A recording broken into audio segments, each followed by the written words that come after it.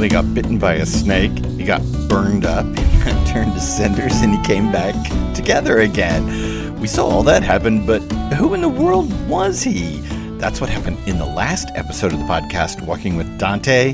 Hi, I'm Mark Scarborough, and we are slow walking through Dante's masterwork comedy. We are watching Strange Metamorphoses. Well, so far, I guess, just one metamorphosis, a strange metamorphosis, here in the seventh of the Malebolgia, the evil pouches that make up the eighth circle of hell, the giant circle of fraud. Apparently, the sin that gets the most terroir in all of Inferno. Fraud, that which humans do to each other. Who is this guy that got snake bit in the last episode of this podcast, in the last passage we covered? Well, we're about to find out. We're at Inferno, Canto 24, lines 121 through 151. I want to warn you in advance that this is a complicated passage. We're going out to the end of Canto 24, and actually this sequence doesn't end until farther on into Canto 25, but I just want to warn you up front, this is a complicated sequence, so let's just read it, and then we're going to go through it line by line, as we always do. Then my guide asked the guy who he was, so he came back with this. I rained down from Tuscany a while ago, right into this fierce maw. I like to live a bestial life, not a human one, so it's no surprise that I was a mule. I'm Vanni Fucci, the beast, and I denned down in Pistoia. I, to my guide, tell him not to slink away by asking him what sin he got thrown down here for, because I know him as a bloodthirsty and cruel man. When he ever heard me, the sinner didn't play around. Instead, he did an about-face to confront me head-on and got painted with acrid shame. He said, "It causes me more suffering that you have caught me in the misery where you see me now than I ever felt when I was torn out of my former life. I can't even nix a reply to what you ask. I got shoved down here because I swiped the gorgeous pieces from the church's sacristy, although others take the blame for the crime. But so that you may not take any joy from seeing me down here, and if you ever get away from this dark spot, open your ears to what I've got to say and catch this. Pistoia first gets rid of its blacks, then Florence renovates its people and ways. Next, out of the valley of Magra, Mars pulls a lightning bolt out of a bunch of threatening clouds, along with a sudden and bitter tempest, all as they hurry on to war above Campo Piceno. That bolt will tear clear the mist and fog so that the whites will feel the hard blows. What's more, I'm just telling you this to make you suffer." Well, there's the passage, and it is complicated, elliptical. You should know that some of it is even disputed today. Its interpretation, that is disputed today, because when he launches into that bit about Pistoia and Florence, there's some dating problems going on. It's tough to pin down exactly what he's talking about. He's speaking extraordinarily elliptically. So we're going to take a running start into that and take the passage as it comes, because, wow, it is a doozy of a passage when Vanni Fucci finally speaks. Let's go. Let's start out. The passage begins, then my guide asked the guy who he was, and we could just pause for a moment and say, what's Virgil so interested in here? I suppose it's natural for Virgil to ask, who is this guy who has been reduced to cinders, reconstituted, stood back up, kind of shaken it off, and then just stood there dazed for a second. I suppose it's normal for Virgil to wonder who this is, and yet you have to also ask yourself, is there a connection here? Because what is happening, as we've already discussed, is so Ovidian, so out of Ovid's Metamorphoses, that it is intriguing that it catches Virgil's attention more so than the Pilgrims. Is there a poetic rivalry between Virgil and Ovid that is lying underneath this text? Is there a way that Dante himself is seeing a rivalry between those two figures? This is one of the few moments in which Virgil's questions are unmotivated. Sometimes he's prompted by the pilgrim. Sometimes he's prompted by the circumstances. I think back to Capaneus and Capaneus' blasphemy out on the sands. It's usually got a motivation behind it when Virgil asks a sinner something, or when Virgil pushes the pilgrim toward a sinner, as he does with Farinata. Here, Virgil just kind of out of the blue says, okay, who are you? And the guy comes back and says, I rained down from Tuscany a little while ago, right into this fierce maw or throat or gorge or gullet. Right here, it's a very digestive metaphor. I like to live a bestial life, the guy says, not a human one. So it's no surprise that I was a mule. I'm Vanni Fucci, the beast, and I denned down in Pistoia. One thing that we can say here about Vanni Fucci is the man has got a lot of metamorphoses. He has become rain. I rained down from Tuscany. He's become food into this fierce maw or throat. He's a beast. I'm Vanni Fucci, the beast. And I'm a mule. It's no surprise I was a mule. A mule, as you know, is the product of a donkey and a horse mating. It's usually sterile, a mule, and so there's generally thought in commentary to be a joke about Vanni Fucci's masculinity going on here. Nonetheless, we would say a beast of burden, even though he himself is actually a murderer and a thief, but a beast of burden. I mean, gosh, how many transformations has this guy undergone? He got snake bit in the last episode, reduced to cinders, reconstituted, then he's rain, then he's food, then he's a donkey, then he's a beast. There is just a constant deformation of the self here.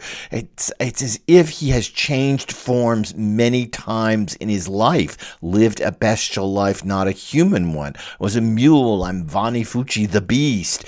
Maybe there's a way we could even push this and say the metamorphosizing life gets you here. The life in which you commit so much fraud that you are constantly making up who you are and constantly changing your nature to fit whatever situation you're in.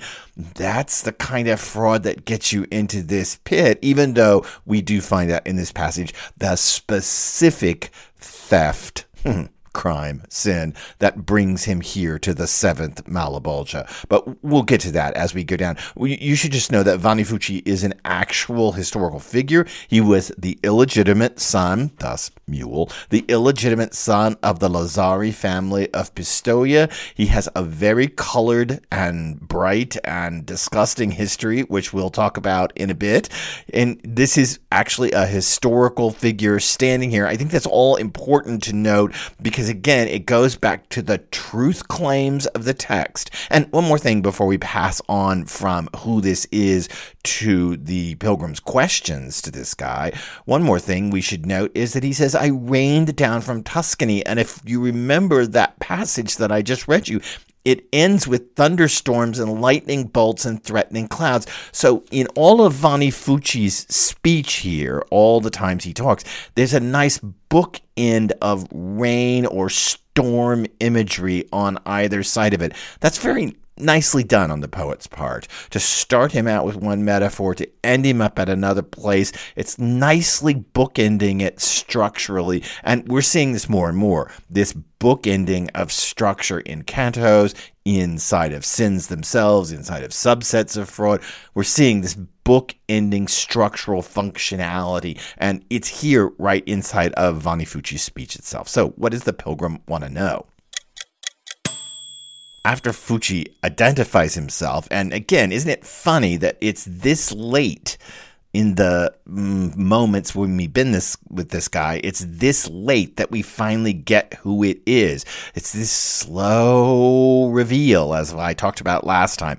Anyway, the pilgrim says, tell him not to slink away. And a lot of commentators point to that as a move by thieves, that thieves tend to slip away or slink away or try to get away without being noticed. I don't know. That seems back reading in the passage. I tend to think more that the pilgrim asked this because he knows who Vanni Fucci is, and that Vanni Fucci is a very treacherous guy. I don't know that that ties exactly to being a thief, so much as the pilgrim is making a claim about knowing who this is. Tell him not to slink away by asking him what sin got him thrown down here, because I know him as a bloodthirsty and cruel man. The pilgrim's claim is that he knows this guy from real life, and that's a curious little bit.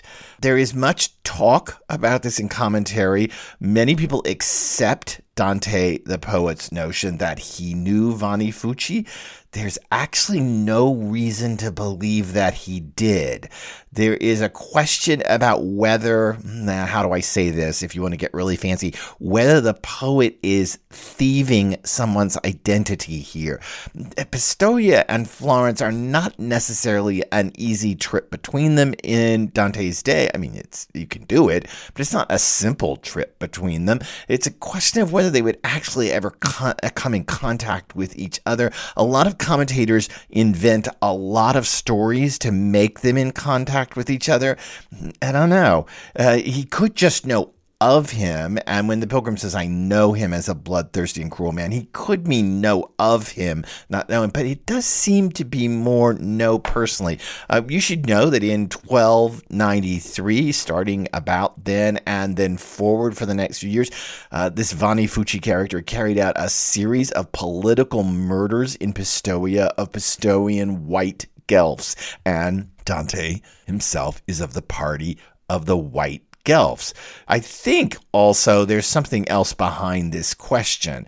If the pilgrim knows this guy as a bloodthirsty and cruel man, this question may be, how come he's here and he's not in Styx with the angry, the irate, up there in the river Styx where we saw Filippo Argenti? Or it may be, why is he not with the violent? Remember, the first circle of violence not only includes murderers, but plunderers. It comes down to just two highwaymen at the end of that whole sequence. So why is he not up there, since I knew him to be that kind of person? A lot of the commentators make a big deal here about Dante reversing Aquinas. Aquinas makes a distinction between robbery and theft, and Aquinas claims that robbery is worse than theft because theft is just coming into your house and taking things, whereas robbery is doing you personal harm. Robbery, let's say when I rob you, I put a knife at your throat and I take your money and maybe I cut your throat, or maybe I do something cruel to you. And the claim here is that Dante has actually reversed them, and the crueler robbery is up above us, whereas this is just more standard theft. I'm not sure, given what I know about Vanni Fucci, about his own political murders of white Pistoians, that we can make that claim. That seems a little contorted to me. It seems like commentators are making that so that they can show Dante pushing back against Aquinas. I'm just not sure that we can push the text this far. I am sure that we can question whether the poet, Dante, sitting behind the pilgrim, actually knew Vanni Fucci or only knew of him. But there does seem in the poem to be a personal link between them because of the way this gets so intensely personal as it goes forward. Let's then turn and look at Vanni Fucci's first reply. When he, Fucci, overheard me, because clearly the pilgrim is kind of whispering this to Virgil, when he overheard me, the sinner didn't play around.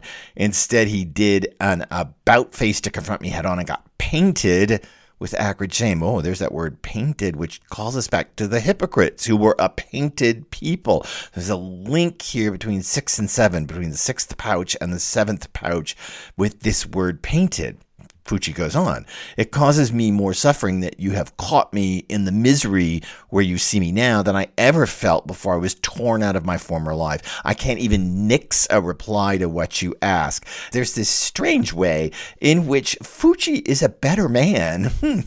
Dare we say this? Fucci is a better man than Pier della Vigna or Brunetto Latini or even Francesca, a better person than Francesca, because he is coerced to tell the truth, and he tells it unvarnishedly. If you remember back to the suicide Pier della Vigna, and if you remember back to Brunetto Latini, and if you remember back to Francesca, you can remember that they varnish heavily their stories. Fucci doesn't, and he doesn't lay it on thick. Instead, as you know, he's going to just tell you exactly what he did.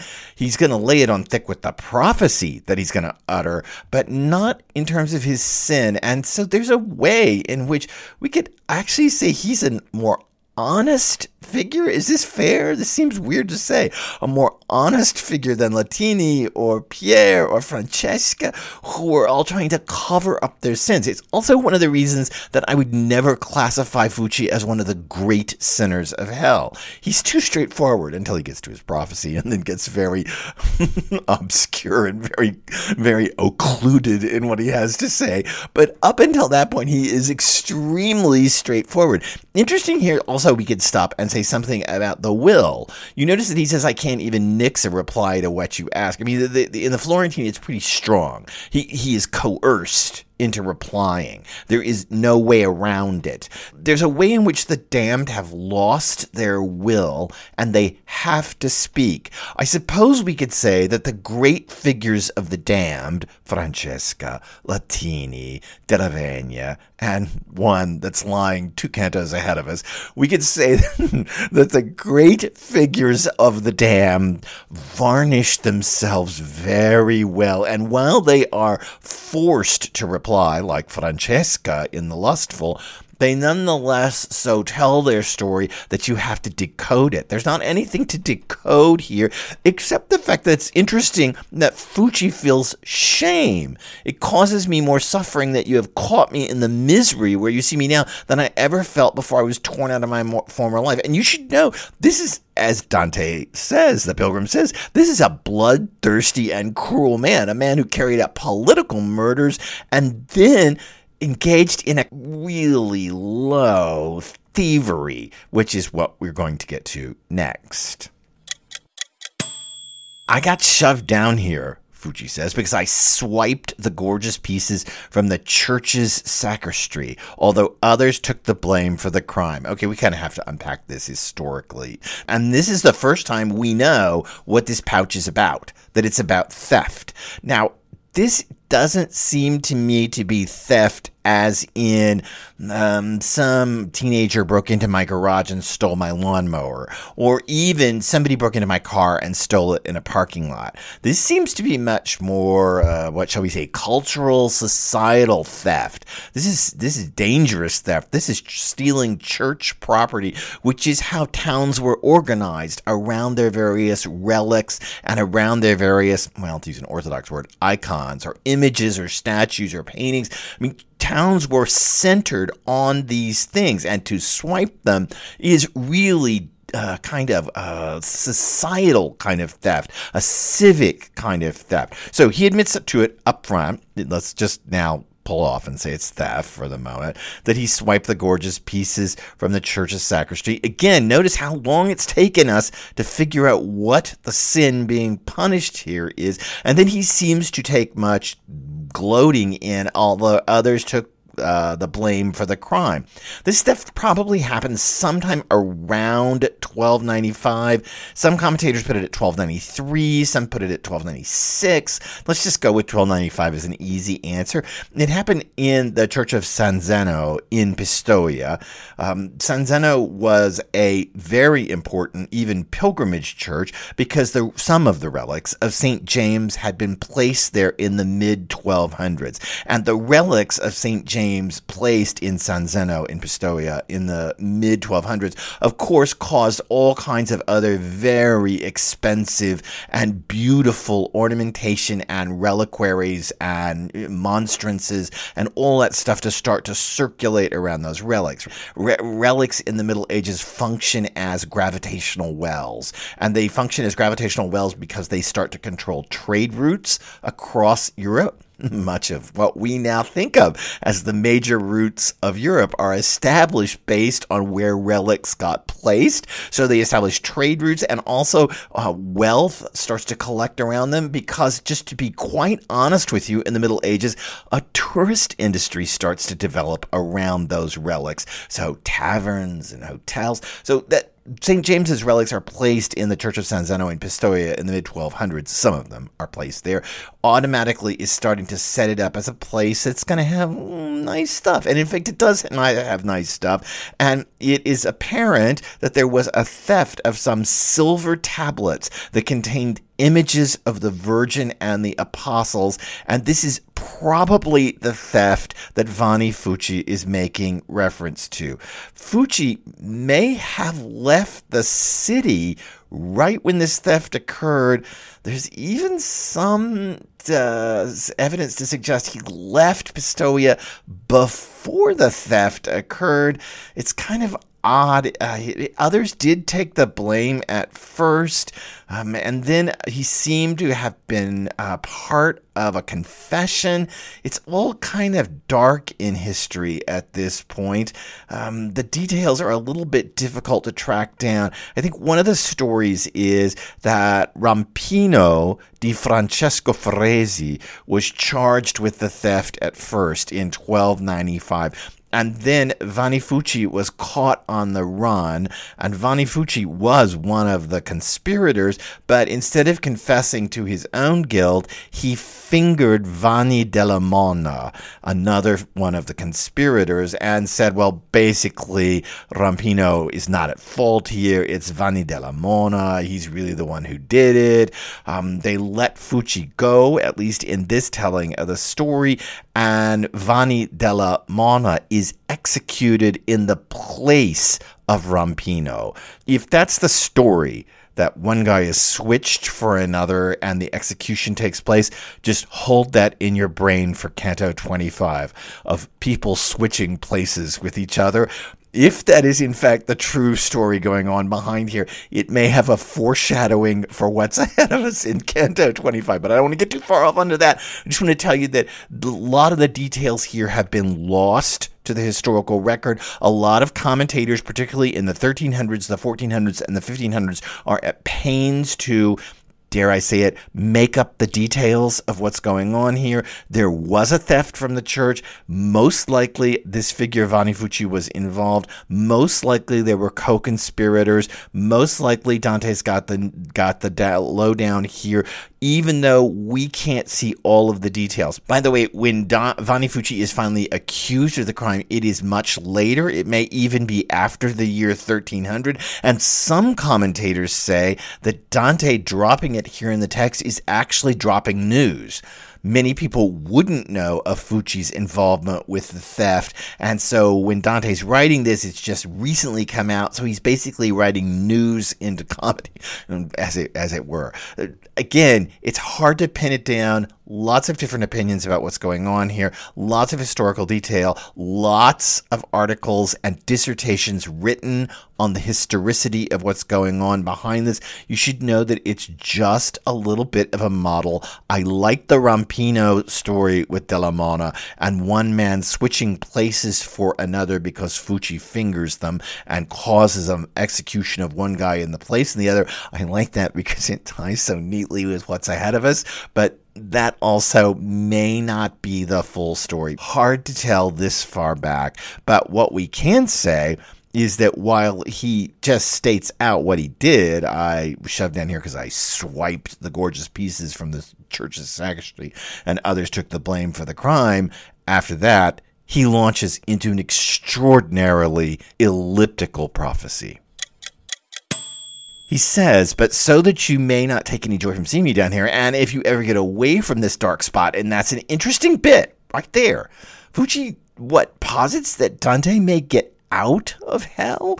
We know that that's going to happen. How does Fucci know that? Or how does Fucci think that might happen? Not every sinner thinks that Dante's getting away from here. In fact, some of them say, I'm going to tell you my whole story because I know you'll never get out of here. Interesting that Fucci sees some liberation, at least darkly, for the pilgrim. But then, even though he sees that darkly, he launches into this wildly elliptical prophecy. Open your ears to what I've got to say and catch this, Fucci says. Pistoia first gets rid of its blacks. We're going to take this line by line. Pistoia first gets rid of its blacks. This happens when the black Guelphs are thrown out of Pistoia in 1301. Remember, the journey is allegedly happening in the year 1300, so this would be slightly in the future of the journey, although Dante is writing this after the events. So from the perspective of the pilgrim, this would look like the future. Pistoia first gets rid of its blacks, which happens. The black Guelphs are thrown out of Pistoia in 1301. Then Florence, it goes on, renovates its people and its ways. This is a reference in which Florence does the same with the white Guelphs, the so-called Black Guelph coup in Florence from 1301 to 1302. This is what causes Dante's exile. So he's talking about the transfer of power and the way the Black Guelphs are thrown out of one place but take over in another place, thereby resulting in Dante's own exile. Then he says, next, out of the valley of Magra, Mars, interesting, Mars, the god of war, but this interesting, weird reference here in hell to a Roman god, Mars, pulls a lightning bolt out of a bunch of threatening clouds. Most commentators see this as a reference to the white Guelphs, white like clouds, along with a sudden and bitter tempest. This is probably a reference to Moroello Malaspina, who was nicknamed the Thunderbolt or the Headlong Thunderbolt. This is probably a reference to his leadership of the campaigns that ultimately defeated the whites, Dante's own party, all as they hurry on to war above Campo Piceno, a place near Pistoia.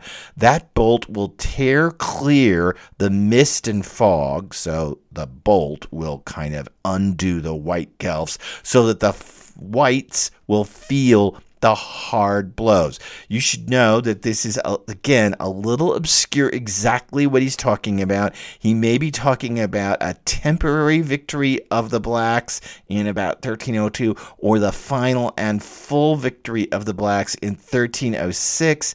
In that case, it is led by Malaspina. The whites never do return to Florence in power in any meaningful way after this, but what he's doing is basically saying, I'm telling you this to tell you that your party is going to be destroyed. Let's take three things about this elliptical and strange prophecy. One, it involves the conflagration of fire and water, of thunderbolts and rain, and most medieval commentators of Ovid believe that the tempest between fire and water is the essential, fundamental, underlying cause of seasonal and earthly metamorphoses. And here, in fact, in the middle of a passage about a guy who is metamorphosized into ashes and then comes back together, we kind of have this fire and water back and forth. That's the first thing. Two, notice that we are talking about political metamorphosis, that inside of all of this bit about Vanni Fucci's reign and Vanni Fucci's a beast and Vanni Fucci's incinerated and all of this bit that we've had about the various metamorphoses, notice it comes out to a place of political metamorphosis. And so we could say that the point of the passage is don't just say that the damnation of metamorphosis only happens in hell, particularly because Dante himself will be put to exile because of these political metamorphoses. Political metamorphoses are just as disturbing as infernal metamorphoses that are punishments. How do I say this? In other words, don't think you get out of this just because you're not damned. In fact, the world exists in a conflagration of political metamorphoses. And 3, this is all spoken in extremely apocalyptic speech. What I mean by that, I mean speech out of the Old Testament books of Daniel and Zechariah and Zephaniah, out of the New Testament book of the Apocalypse or the Revelation of St. John. This is all given in this very high level, difficult discourse about prophetic language that is spoken in kind of elliptical, metaphorical space. And right there, where I'm going with this. We had in the last episode of this podcast 3 metaphors to explain the metamorphoses, and we come out here to allegorical, metaphorical, prophetic speech. So the metamorphic space, the metaphors space, how's that? The metaphor space that explain the metamorphoses ultimately transforms into prophetic language that explains the fate of Florence. So that poetic speech of metaphor is fundamental to understanding the political metamorphoses that are taking place on this earth. And do you feel us getting abstract? We're getting extremely abstract. Let's pull it back down to the real world. This is the last in Inferno of 4 personal prophecies given to Dante the Pilgrim. The first is given by Ciacco the Glutton in Canto 6 at lines 64 through 75. This is the first time we hear about the troubles of the whites and the blacks. We hear again out of Farinata's mouth in Canto 10 at lines 79 through 81. We hear Farinata express concern for Dante the Pilgrim, as in, I hope you can weather this. He doesn't exactly say that, but he has a level of almost fatherly concern as he makes reference to the coming conflagration of whites and blacks in Tuscany and specifically in Florence. Then Brunetto Latini, again, a fatherly figure to the Pilgrim.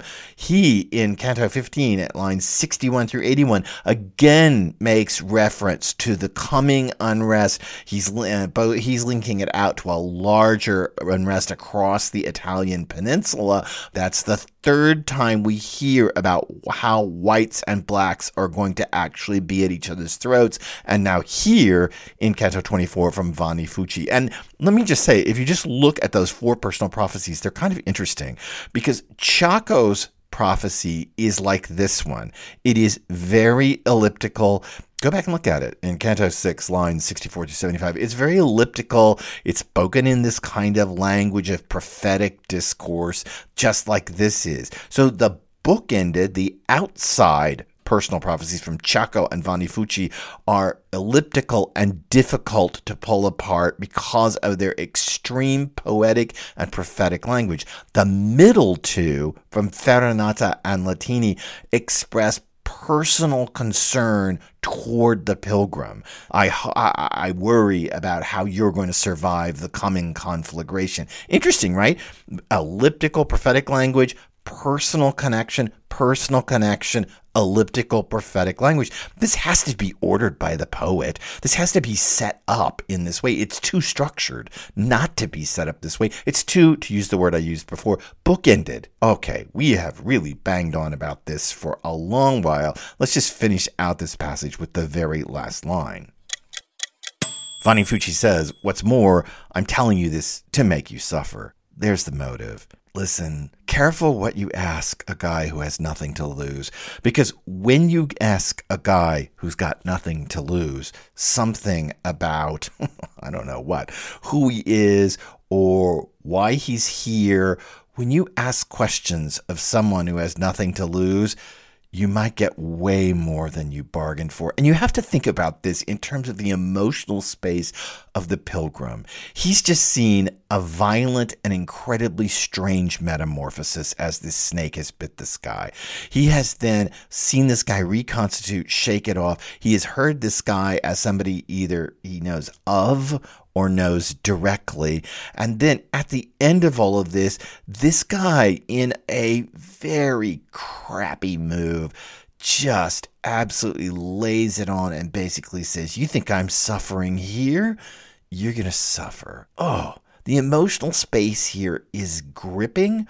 Interesting that the emotional impact on the pilgrim is found inside of some of the most elliptical and difficult language in all of Inferno, Vanni Fucci's prophecy. Interesting that that happens, right? The most pressing nightmare of the Florentine conflagration happens inside the most high-level poetic language here in Canto 24 during a series of metamorphoses. There are more metamorphoses to come. During a series of metamorphoses. This is a complicated passage, and I am not actually going to reread it right now, because what I want us to do is pass on in the next episode of this podcast and look at the finish up of this episode in Canto 25, and then I want to read you the whole Vanni Fucci thing all at once so you can hear its entire sweep and the way it moves from very plain speech, I swiped the gorgeous pieces from the Church of Sacristy, to very high-level speech, both the explanation of the metamorphosis with its three metaphors and his very elliptical and allegorical prophecy of the whites and the blacks. I want you to hear the way the tonality shifts, because part of the metamorphosis in this passage is the metamorphosis of the poetics, of the tone. So subscribe, come back. There's more to this yet. We're not done with Vanni Fucci quite yet. There's one more bit that no one can ever forget, but we'll have to save that for next time. Rate the podcast, please. Even nice podcast will do me wonders. And I will see you back here in the next episode for the last of Vanni Fucci and on to yet more thieves. I'm Mark Scarborough. See you soon.